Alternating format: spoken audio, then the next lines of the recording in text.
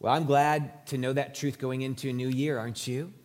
And now that we've moved past Christmas time and we've got our eyes and our hearts focused on a new year, I want to preach to us this morning how we can be New Year strong. I want us to understand this. There's nothing magical about the date of January 1st. How many of you come to realize that? We always put so much hope, we pin so much of our hope about our lives and things on the changing over of a new year. How many times have we said to ourselves, oh, just wait till next year? Remember when you said that in 2019? Right? Just wait till next year. Oh, when the first of the year comes around, that's when I'm going to do this. That's when this is going to happen. And a lot of times we gauge our life based upon that changing over of a new year. And while there's nothing magical about that, there's something real about time. There's something real about the measuring time and the understanding of time and the diminishing of time. There's something real about taking those marks of time and using them to evaluate our lives and see what we've done with our time. See how we've used our time. See how that time has impacted us. How many of you have looked in a mirror lately like I have and seen how time's impacted you a little bit? I remember when we first moved here, there were some people that had come over to our home. I think the movers actually were putting stuff in our home, and we had a picture up on the wall. And they were looking at pictures of me about 5 years ago, and then they looked over at me now, and 5 years ago and now.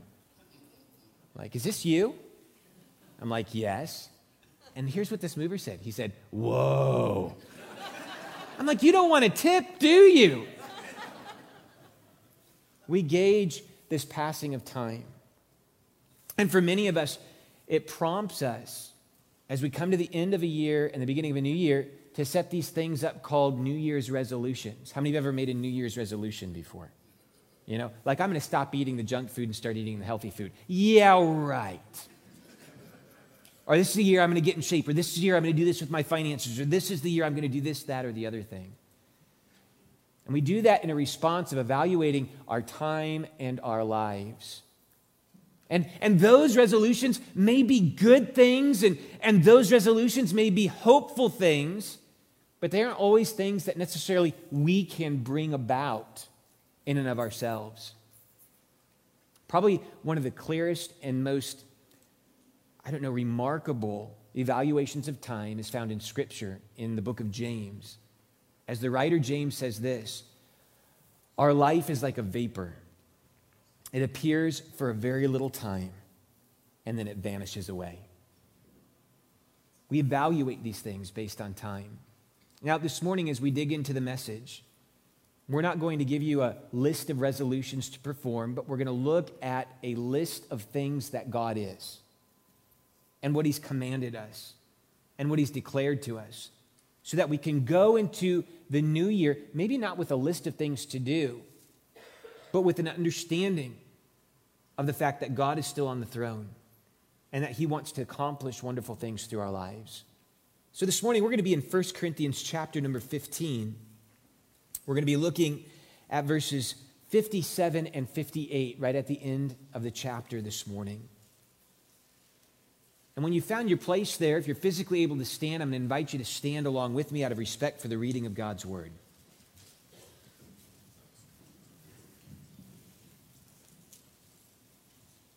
Verse number 57.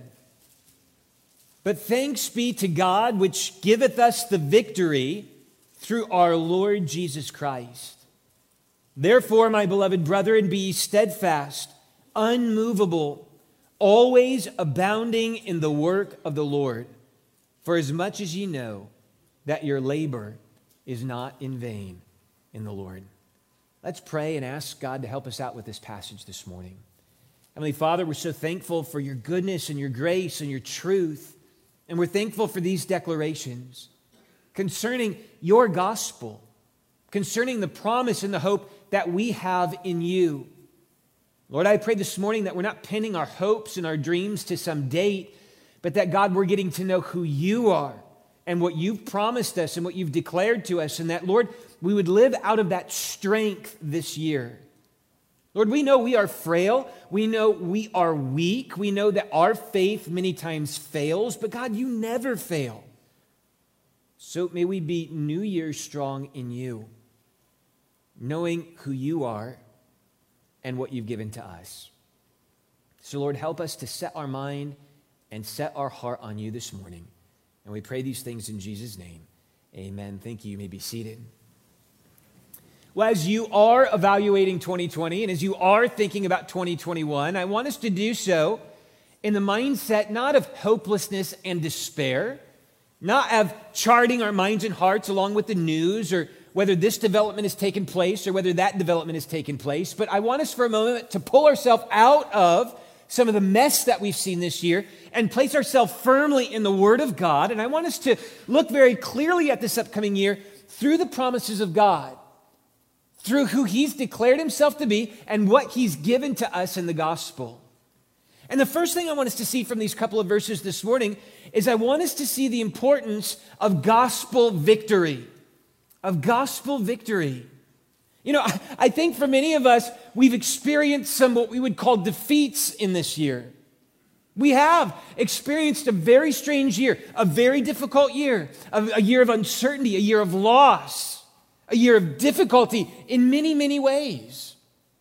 And if we're not careful, we'll allow that to temper our heart and tune our heart to expect and embrace nothing but despair as we go into next year. But I want us to know something. I want us to know something very firmly today, right now. Our God has been faithful to us in 2020. He has. He's still on the throne. He's still provided for our needs. And how many of you are glad if you know Him, His salvation holds firm? His salvation holds firm.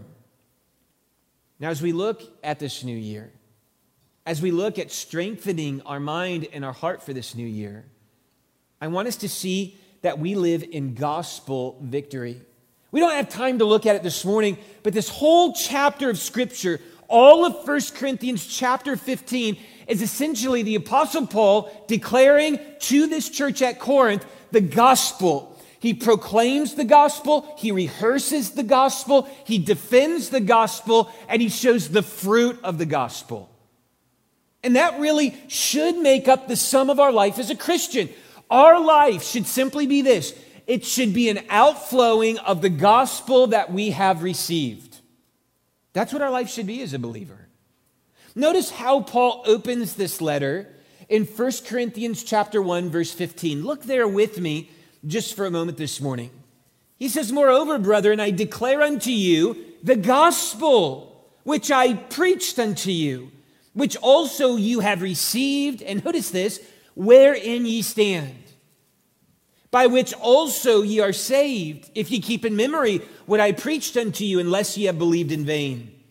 For I delivered unto you, first of all, that which I also received, how that Christ died for our sins according to the Scriptures, and that He was buried, and that He rose again the third day according to the Scriptures." By the way, that is the gospel. By the way, that is the good news. It is the death, burial, and resurrection of the Lord Jesus Christ for you and for me. That's the gospel. That's the truth of the transformation that can take place in our life when we know Him personally as our Lord and Savior. Notice as we continue on here, this gospel was testified to. Verse 5, "And Jesus was seen of Cephas, then of the 12. After that, He was seen of above 500 brethren at once, of whom the greater part remain unto this present, but some are fallen asleep or have passed away." He said, this gospel has been delivered to you. This gospel has been received by you. You're standing in it. You're living in it. And by the way, it's testified to. It's not a legend. It's not a fairy tale. People have witnessed the risen Savior. In fact, there are 500 who saw Him all at one time in one place. They verified He had risen again. And Paul was even saying this to the church at the time. And many of them are still alive if you want to check up on it with them. That's how certain the gospel was. That's how certain this truth of the death, burial, and resurrection of the Lord Jesus Christ is. And Paul is leveraging that with this church who had experienced a lot of damage and a lot of difficulty as a church. This church at Corinth was not healthy when Paul was writing this letter. This church was full of division. People were fighting with each other in the church. This church had experienced open sin that had been swept under the rug. This church was abusive of the spiritual gifts to be used for their own pride and their own arrogance instead of to glorify God. This church was even abusing the ordinances of the Lord's table and baptism. They were using these to prop themselves up and to lift themselves up instead of to lift the Lord Jesus Christ up. It was a church that was damaged. It was a church that was in discord. It was a church that was despairing. And Paul knew this. For a church that was struggling, they needed to refocus themselves on the gospel. And can I tell you, Christian, whenever you're struggling, don't look to CNN to lift your heart and your spirit. Don't look to Fox to lift your heart and spirit. Don't look to ABC or NBC or the newspaper to lift your spirit. We have to get refocused again on the gospel. We've got to get refocused again on who God is, who Jesus is, what he's done for us. And out of that, the Apostle Paul shares with us that we have great victory. Now notice with me verse number 57, our text verses again. But thanks be to God, which giveth us the victory through our Lord Jesus Christ. Now, in the context of what Paul is talking to us about, is he mentions in the previous verses this aspect of death. How many of you know we're all going to die if the Lord tarries? Thank you, Pastor, for this very encouraging sermon. Appreciate you. We're all going to die. That's a statistic that none of us can get away from. 10 out of 10 people die. It's going to happen. And this is the thing. If we know Jesus Christ as our Savior, we no longer look at death as a great failure. We no longer look at death as our great demise. We look at it through the lens of gospel victory. How do we as a Christian perceive death? Well, this is how we should perceive death. The Bible tells us this through the writer, the Apostle Paul. To be absent from the body is to be present with the Lord. What a great truth that is. For you and me, if you know Christ as your Savior, if I know Christ as my Savior, when we die, we are immediately in heaven with God. What a blessed truth that is for us to know. You see, we have great victory. You know, it seems like 2020 has been full of great defeat. And I think a lot of the reason why it's been full of this understanding of great defeat is because people have been focused on the mortal instead of being focused on the immortal. People have been focused on the corruptible instead of being focused on that which is incorruptible. And even Christians have gotten a mindset of being fearful and afraid of their own lives instead of living in the victory of knowing that if I die, the worst thing that can happen to me is I'm with Jesus. And how many to you that sounds pretty good right about now? To be absent from the body is to be present with the Lord. But if we are not looking at things from a gospel perspective and all we have to live for is what we see around us right now, then we're going to have a very temporal, very materialistic, very difficult viewpoint of life. And many times it's going to lead to a defeatist attitude instead to an understanding that we should be living in victory as a Christian. I think it's worth taking the time just to read descriptively about this victory this morning. I'm going to back up to verse number 51 of 1 Corinthians chapter 15. Notice with me as I read these verses. Behold, I show you a mystery. We shall not all sleep or die, but we shall be changed. In a moment, in the twinkling of an eye, at the last trump, for the trumpet shall sound, and the dead shall be raised incorruptible, and we shall be changed. For this corruptible must put on incorruption, and this mortal must put on immortality. So when this corruptible shall have put on incorruption, and this mortal shall have put on immortality, then shall be brought to pass the saying that is written. Notice this, death is swallowed up in victory. O death, where is thy sting? O grave, where is thy victory? The death of sin and the strength of sin is the law. But thanks be to God, and notice this, which giveth us the victory through our Lord Jesus Christ. Listen, you and I, Christian, we have nothing but victory to look forward to. We should not be walking around glum and despondent, hunkering ourselves down, waiting to die. No. We should be living in victory. See, Pastor, aren't you watching the news? Don't you know what's going on out there? Don't you know about this? How many of you understand this morning? We all know about what's going on out there. We all get it. We all know there's some dangerous things that are possibly happening. People are getting sick. People have died. We know all that. We know wash your hands. We know be careful when you go places. We know this. But one thing we forgot about as believers is we have victory today. And we shouldn't be living in a mindset that we're allowing this world to beat us up and to stop us from living for Jesus. We need to gain back this perspective of victory through Jesus again. We have victory in him. It's gospel victory. We need to get our minds and hearts and eyes off of the temporal, and we need to turn them back toward the eternal again.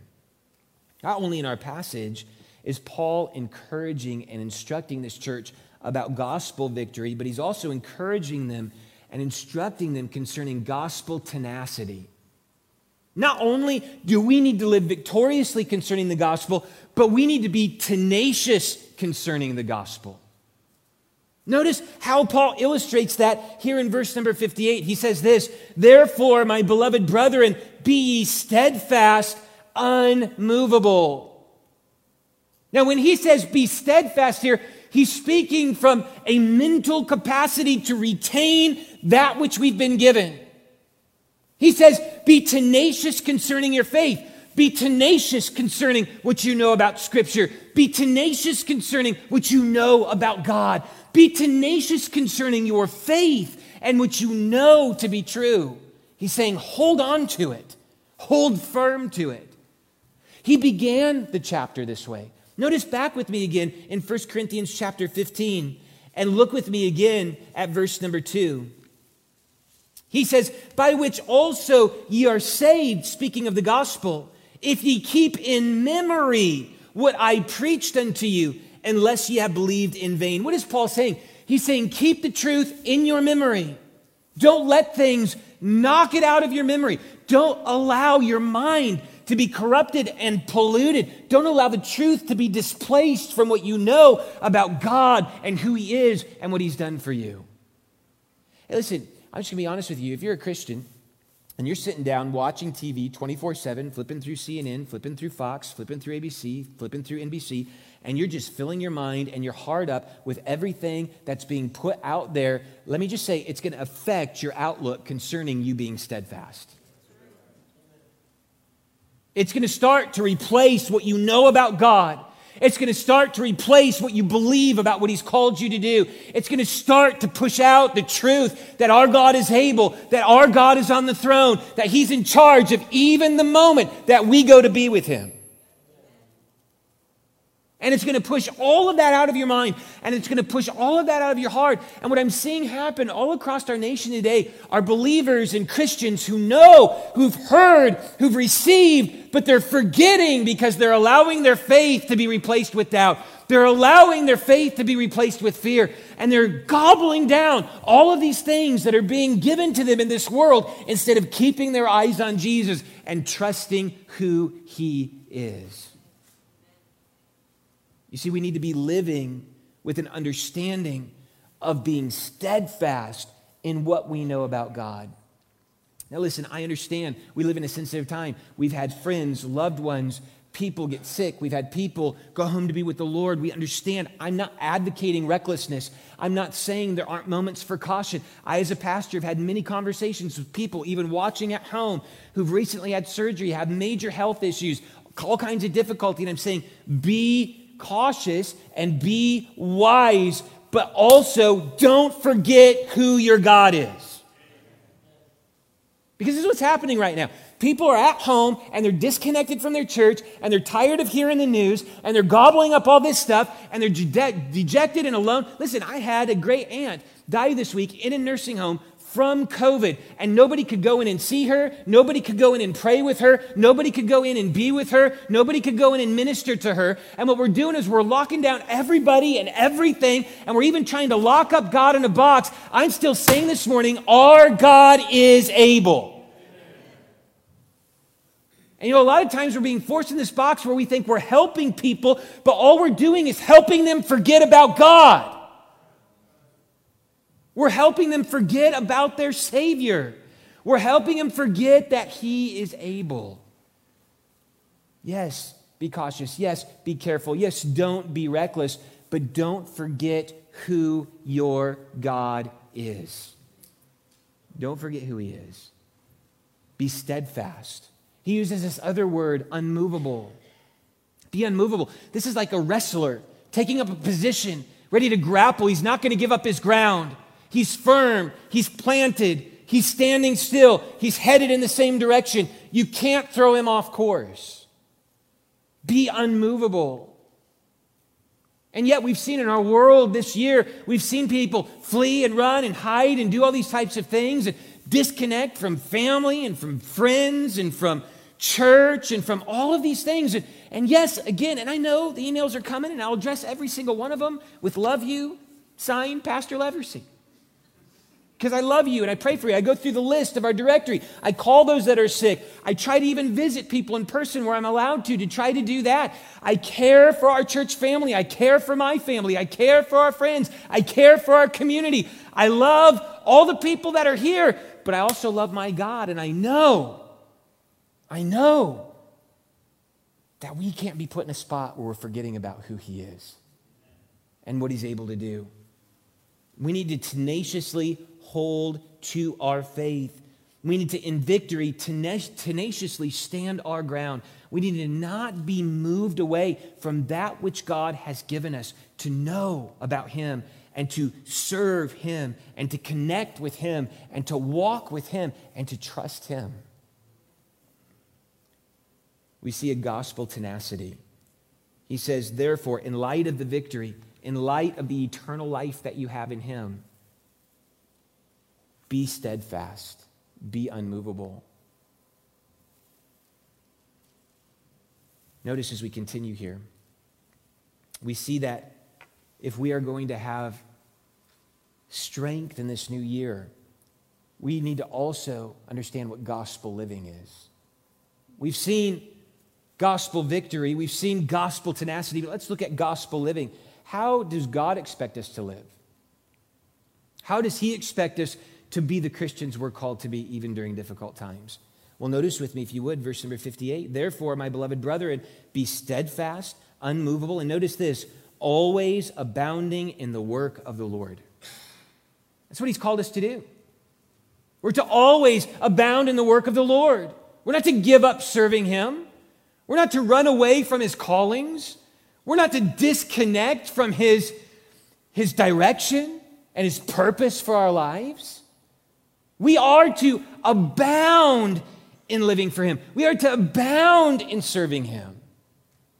Here, this word in the Greek for abound means to overflow. It means to superabound. It means that our service for Him cannot be contained. It cannot be locked down.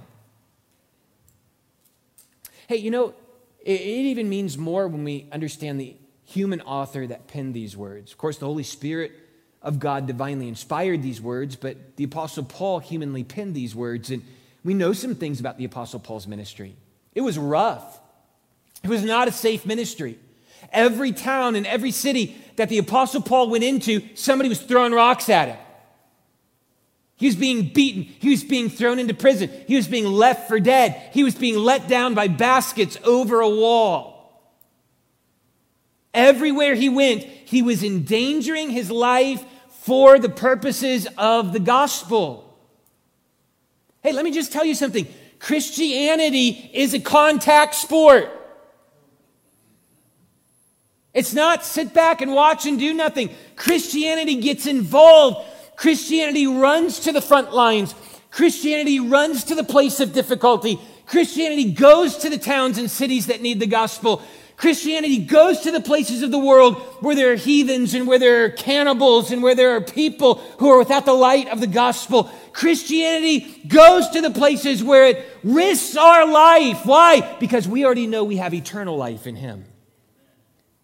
We already know that we have the gift of eternal life. And what a Christian used to be is a Christian used to be a person that said, Lord, here's my life. Let it be consecrated, Lord, to Thee. My hands and my feet and my eyes and my ears and even my big ugly toe is yours, God, if you want it. And you can have it. And I'll use it for you, no matter the cost, no matter the difficulty, no matter the danger. Hey, listen, how many of you understand? I know this because we had kids, and how many of you had little kids and you tried to bubble wrap your home when you had babies? Right? And you're covering all the sharp corners, and you're doing this, that, and the other thing, and you're like, you covered up all the I got so tired of covering up the light sockets. Every once in a while, I'll help my wife vacuum, and to go around and try to, how many of you know some of those light sock plugs, those things that cover them, those are hard to get out. I remember one time trying to go and get one of those things out, and I broke one of my nails back, and I'm like, you know what? She's just going to have to learn what electricity is all about.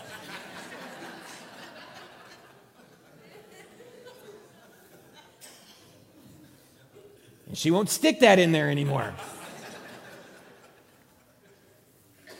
And you know, as much as we did, there were still stitches.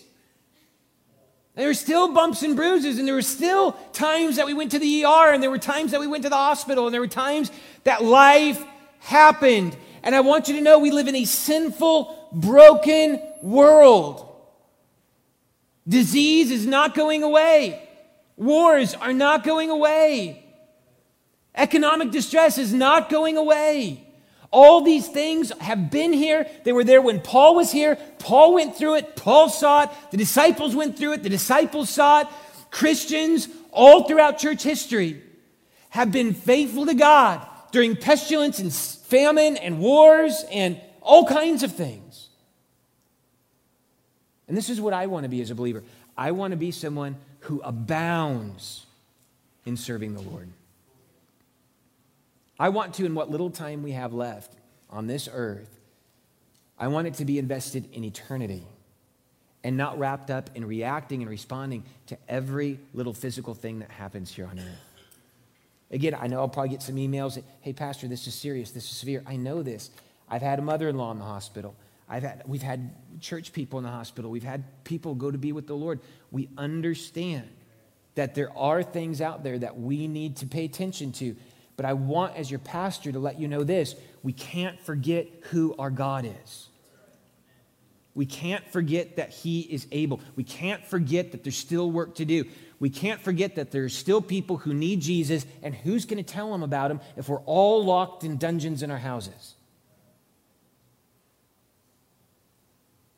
And so we need to superabound in the grace of God in ministering to our families and our neighbors and our community and each other. That's what the Bible says. Written in very difficult times, in very uncertain circumstances, to believers who are going through far more than we will ever go through, probably maybe even our lifetime, though we're seeing it escalate year after year after year. We see that we're to be steadfast, unmovable, always abounding in the work of the Lord. Say, Pastor, but you know, we could be doing church or we could be ministering, we're doing these things, and somebody could catch something. Yeah, you know what else could happen? 25 people could get saved during a pandemic, as we've seen happen here at Fellowship Baptist Church. You know what else can happen? 18 people could get baptized during a pandemic, like we've seen happen here at Fellowship Baptist Church. How many of you still want to see people getting saved and baptized? How many of you want to see people coming to a relationship with the Lord Jesus Christ? We are to abound in our service for the Lord. I've been talking to a lot of believers lately in preparation for this new year, a lot of pastors all over the country, a lot of Christian friends and people that I know, elderly, health complications, all kinds of things. And this is the thing I'm getting back from many people, and I'm just relaying to you my conversations. Many of them, good believers, love the Lord. And they're saying this, hey, we're being careful. We're watching what we do as best as we can. But this is what they're saying. In the few years I have left here on earth, there's nothing that's going to keep me away from serving my God. If I can't go and sing with my church people, if I can't go and minister to this Sunday school class, if I can't go and do these types of things, and I can't freely make that decision out of my own heart for what the Holy Spirit's leading me to do right now, then I just hope the trumpet blows. Listen, how many of you understand we've been put here for a purpose, folks? And if you're a believer, you've been put here to point other people to Jesus. And listen, I want to do that in life, or even if I have to face down death, I want to be faithful to my God until he comes. Yeah, be safe, be cautious, use common sense, pray a lot, let the Holy Spirit lead you and guide you in decisions that you make, but don't disconnect from your calling and don't disconnect from your God. He is able. We have victory in him. We have victory in him. And gospel living is abundant living. Gospel living is abundant serving. Lastly, and we'll be done this morning, we see gospel priority. Why do we do this? Why do we do this when there's a pandemic? Why do we do this when there's not a pandemic? Why do we do this in 2020? Why do we serve God going into 2021? Why in the world do we do this at all? How many of you know there are pains and problems with serving God even when there isn't a pandemic going on? There are frustrations and difficulties even when there isn't sickness that's prevalent out there. There are heartaches and hardships that happen in serving God even when there isn't these things that are going on. Why do we do it? Well, Paul closes this chapter to the church at Corinth with the understanding of why we serve him, with the understanding of why we're obedient to him, with the understanding of why we worship him. And this is what he says: for as much as ye know that your labor is not in vain in the Lord.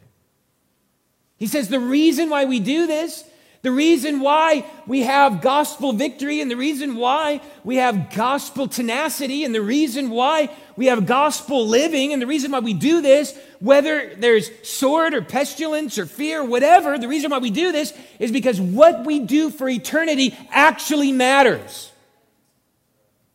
What we do for God will actually last. What we do for God will never pass away. Now, how many of you this morning like your house? But how many of you know one day it's going to fall down?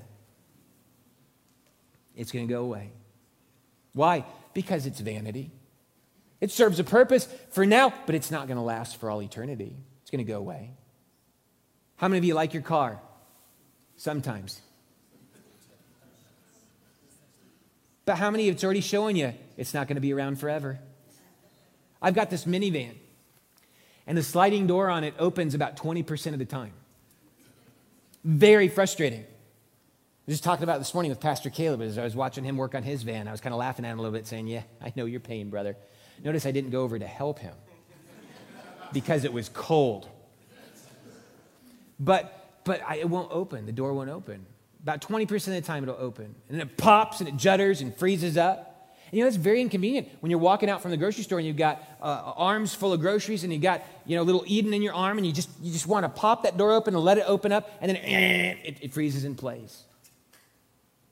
Man, I put that down. We drive a Honda minivan. Nothing against Honda, I like Honda cars, but I put little Eden down, Every time I put her down, put the groceries down to try to fix that car door, she looks at me and goes, should have bought a Toyota.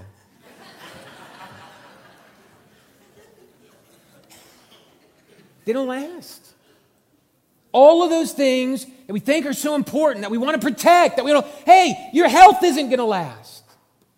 Your body is not going to last. How many are glad in this very passage we're promised a new body? One day we're going to see him and our bodies will be new. Everything here on earth is temporal. So why do we do what we do? Why do we stay consistent? Why do we continue? Why do we stay faithful? Why do we persevere? We do it because it's not in vain in the Lord. Because what is done for Christ matters. What is done for God will last for all eternity. And I don't know about you, I certainly want to lay up some treasure in heaven. If we're, and I believe we are, if we're soon to see the return of the Lord Jesus Christ, I want to be looking at him in his eyes and have him say to me, well done, thou good and faithful servant. You stayed faithful, you stayed steadfast, you walked in victory and not in defeat. You understood what gospel living was, and you abounded in your serving of me. I want to be steadfast in those things. I want us, as we consider this new year, to consider being New Year strong, not in ourselves. Hey, we all carry with us fears and difficulties and discouragements and disappointments. But I want us to view this next year through a gospel lens, understanding that our victory is in him. I want us to be mindful of some of the prophecy that we see in Scripture. The Bible tells us that before Jesus comes, regarding the church, there's going to be a great falling away. A great falling away, a great apostasy that's going to seep in. And I think we've already started to see that happen as we've seen compromise and difficulty work its way into the church, and pulpits are being silenced about truth. And we've seen this already take place even in the United States of America. But just imagine this. Imagine if everybody perpetually stays locked up in their homes, never gets around other people, never voices the voice of the Lord Jesus Christ. Churches begin to constantly dwindle. People aren't coming back into congregations. People are just at home, flipping on whoever they want to listen to, just looking and searching for comfort. Guess what a tool that is for false doctrine and false teaching and false preaching to start capturing the hearts and minds of people all over the world. We need church. I got so sick of this essential word that's been floated out there during the year. How many of you got sick of just hearing about what's essential and what's not essential? Can I just say this? Every person that's obeying God, going out, earning a living, trying to bring food home to their family, they're essential people. And every Christian who wants to come to the house of God and worship God and pray for their family and pray for their communities and pray for the people that are around them that don't know Jesus to get saved, how many understand church is essential today? I believe that. Church is essential. I think churches need to open up their doors. I think they need to get going for God. I think we need to be living for God in these last days. I think we need to stop walking in fear and we need to walk in faith. Yes, I know email. We'll be cautious. And we understand, and I'm not unsensitive to this. I've had great pain and agony in my own heart about losses that we've seen and people who've been sick. And I do that for the people who have cancer in our church right now. And I do that for the people who have heart issues in our church right now. Do you realize there are people dying of things other than COVID too? And they're hurting and they're getting ignored a lot of times because nobody can see past this thing that's eclipsing everybody's mind and everybody's heart to what's real. Yes, we'll be careful. Yes, we'll be cautious. Yes, we'll prefer others above ourselves. Yes, we'll do all these things, but don't stop living for God. Don't forget about who he is. Say, Pastor, well, you could catch COVID and you could die. You know, people, I've been thankful for the graciousness of our church. Hey, Pastor, we're glad you and your family hasn't gotten it yet. We're glad that you've stayed healthy. Thank you for your prayers. But can I just tell you something? If I catch COVID and go be home with the Lord, I will be where God wants me to be. And guess what? I'll have done that by serving him and living life. And being a witness, an example, and trying to minister as best as I can minister during this time. And listen, I'm not trying to sway anybody's mind or emotions. I'm not trying to discount anything that's gone on in people's lives. I'm not diminishing pain and anguish that people feel right now for the losses that they've experienced. I'm simply saying this. If we're not careful, we will slip into apostasy because we'll stop doing what God has called us to do. Be cautious.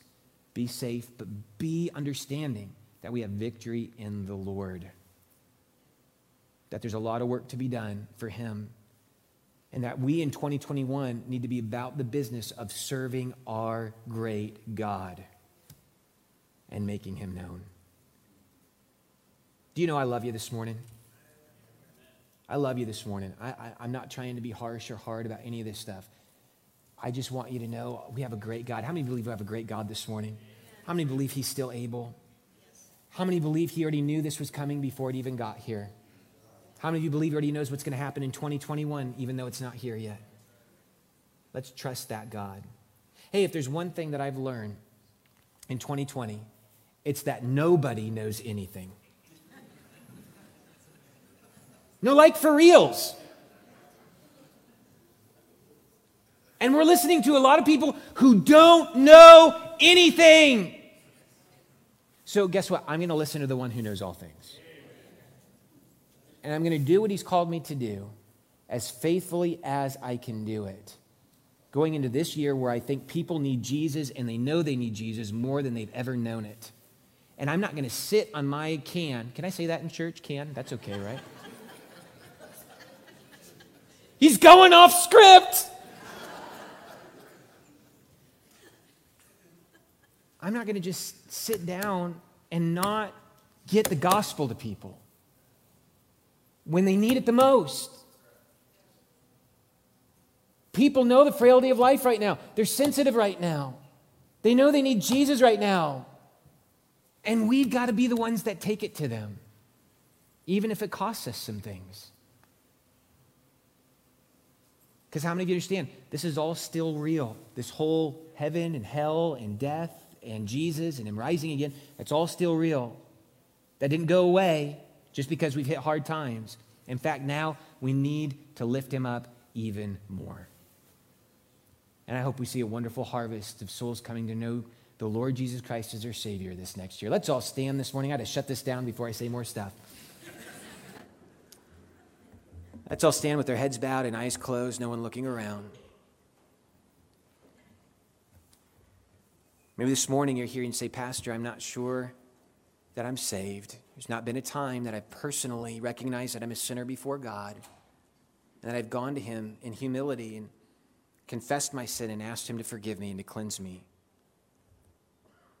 Or maybe you're a good person. You've tried to be a good person. You go to church, you do all these religious things, but religion can't save you.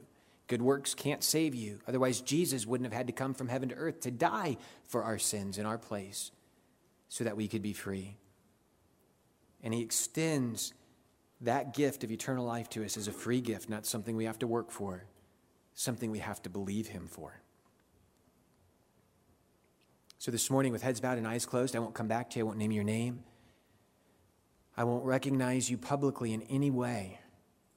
But I would like to pray for you that God would continue to work on your heart. Maybe this morning you'd say, Pastor, I'm not sure that I'm saved. Would you raise your hand? I just want to pray for you. I'm not sure that I'm saved. I see that hand. You may put it down. Anybody else this morning? I'm not sure that I'm saved. I don't know for sure if I died tonight that I would be with God in heaven. Anybody else this morning? Just not sure. The Lord's working on my heart. I sense his conviction that I'm not where I need to be in knowing him. Listen, if you raised your hand this morning, I'm going to pray. My prayer can't save you. But you calling on the name of the Lord can save you because he's already paid the price for your sin. The Bible tells us, whosoever shall call upon the name of the Lord shall be saved. And as I pray, again, my words can't save you, but if you'd pray in your heart and call out to the Lord, he will save you this morning. Dear Jesus, I know I'm a sinner and I need your salvation. I believe you died for me to pay the price for my sin. Please wash my sins away. I believe you rose again to give me eternal life. Please give me your eternal life. Fill me with your Spirit and indwell me. I repent of my sin and I turn to you in Jesus' name. Amen. And I want you to know this morning, if you prayed that from your heart, calling on the Lord to save you, the Bible says that you are saved, that you know him as your personal Lord and Savior. I'd like to know about that this morning. Maybe as you exit, maybe if you could let me know that you made that decision, I'd like to be able to pray for you, and I'd like to be able to get you some resources that would help you grow in the Lord. Now, Christian, how is your outlook on this new year? Is it full of fear and dread and despair and discouragement? Or are you living in gospel victory? Are you being tenacious about the gospel and your faith? Are you living the gospel abundantly by serving him? Are you recognizing that you need to prioritize the gospel in your life? Because that which we do for Jesus lasts for eternity.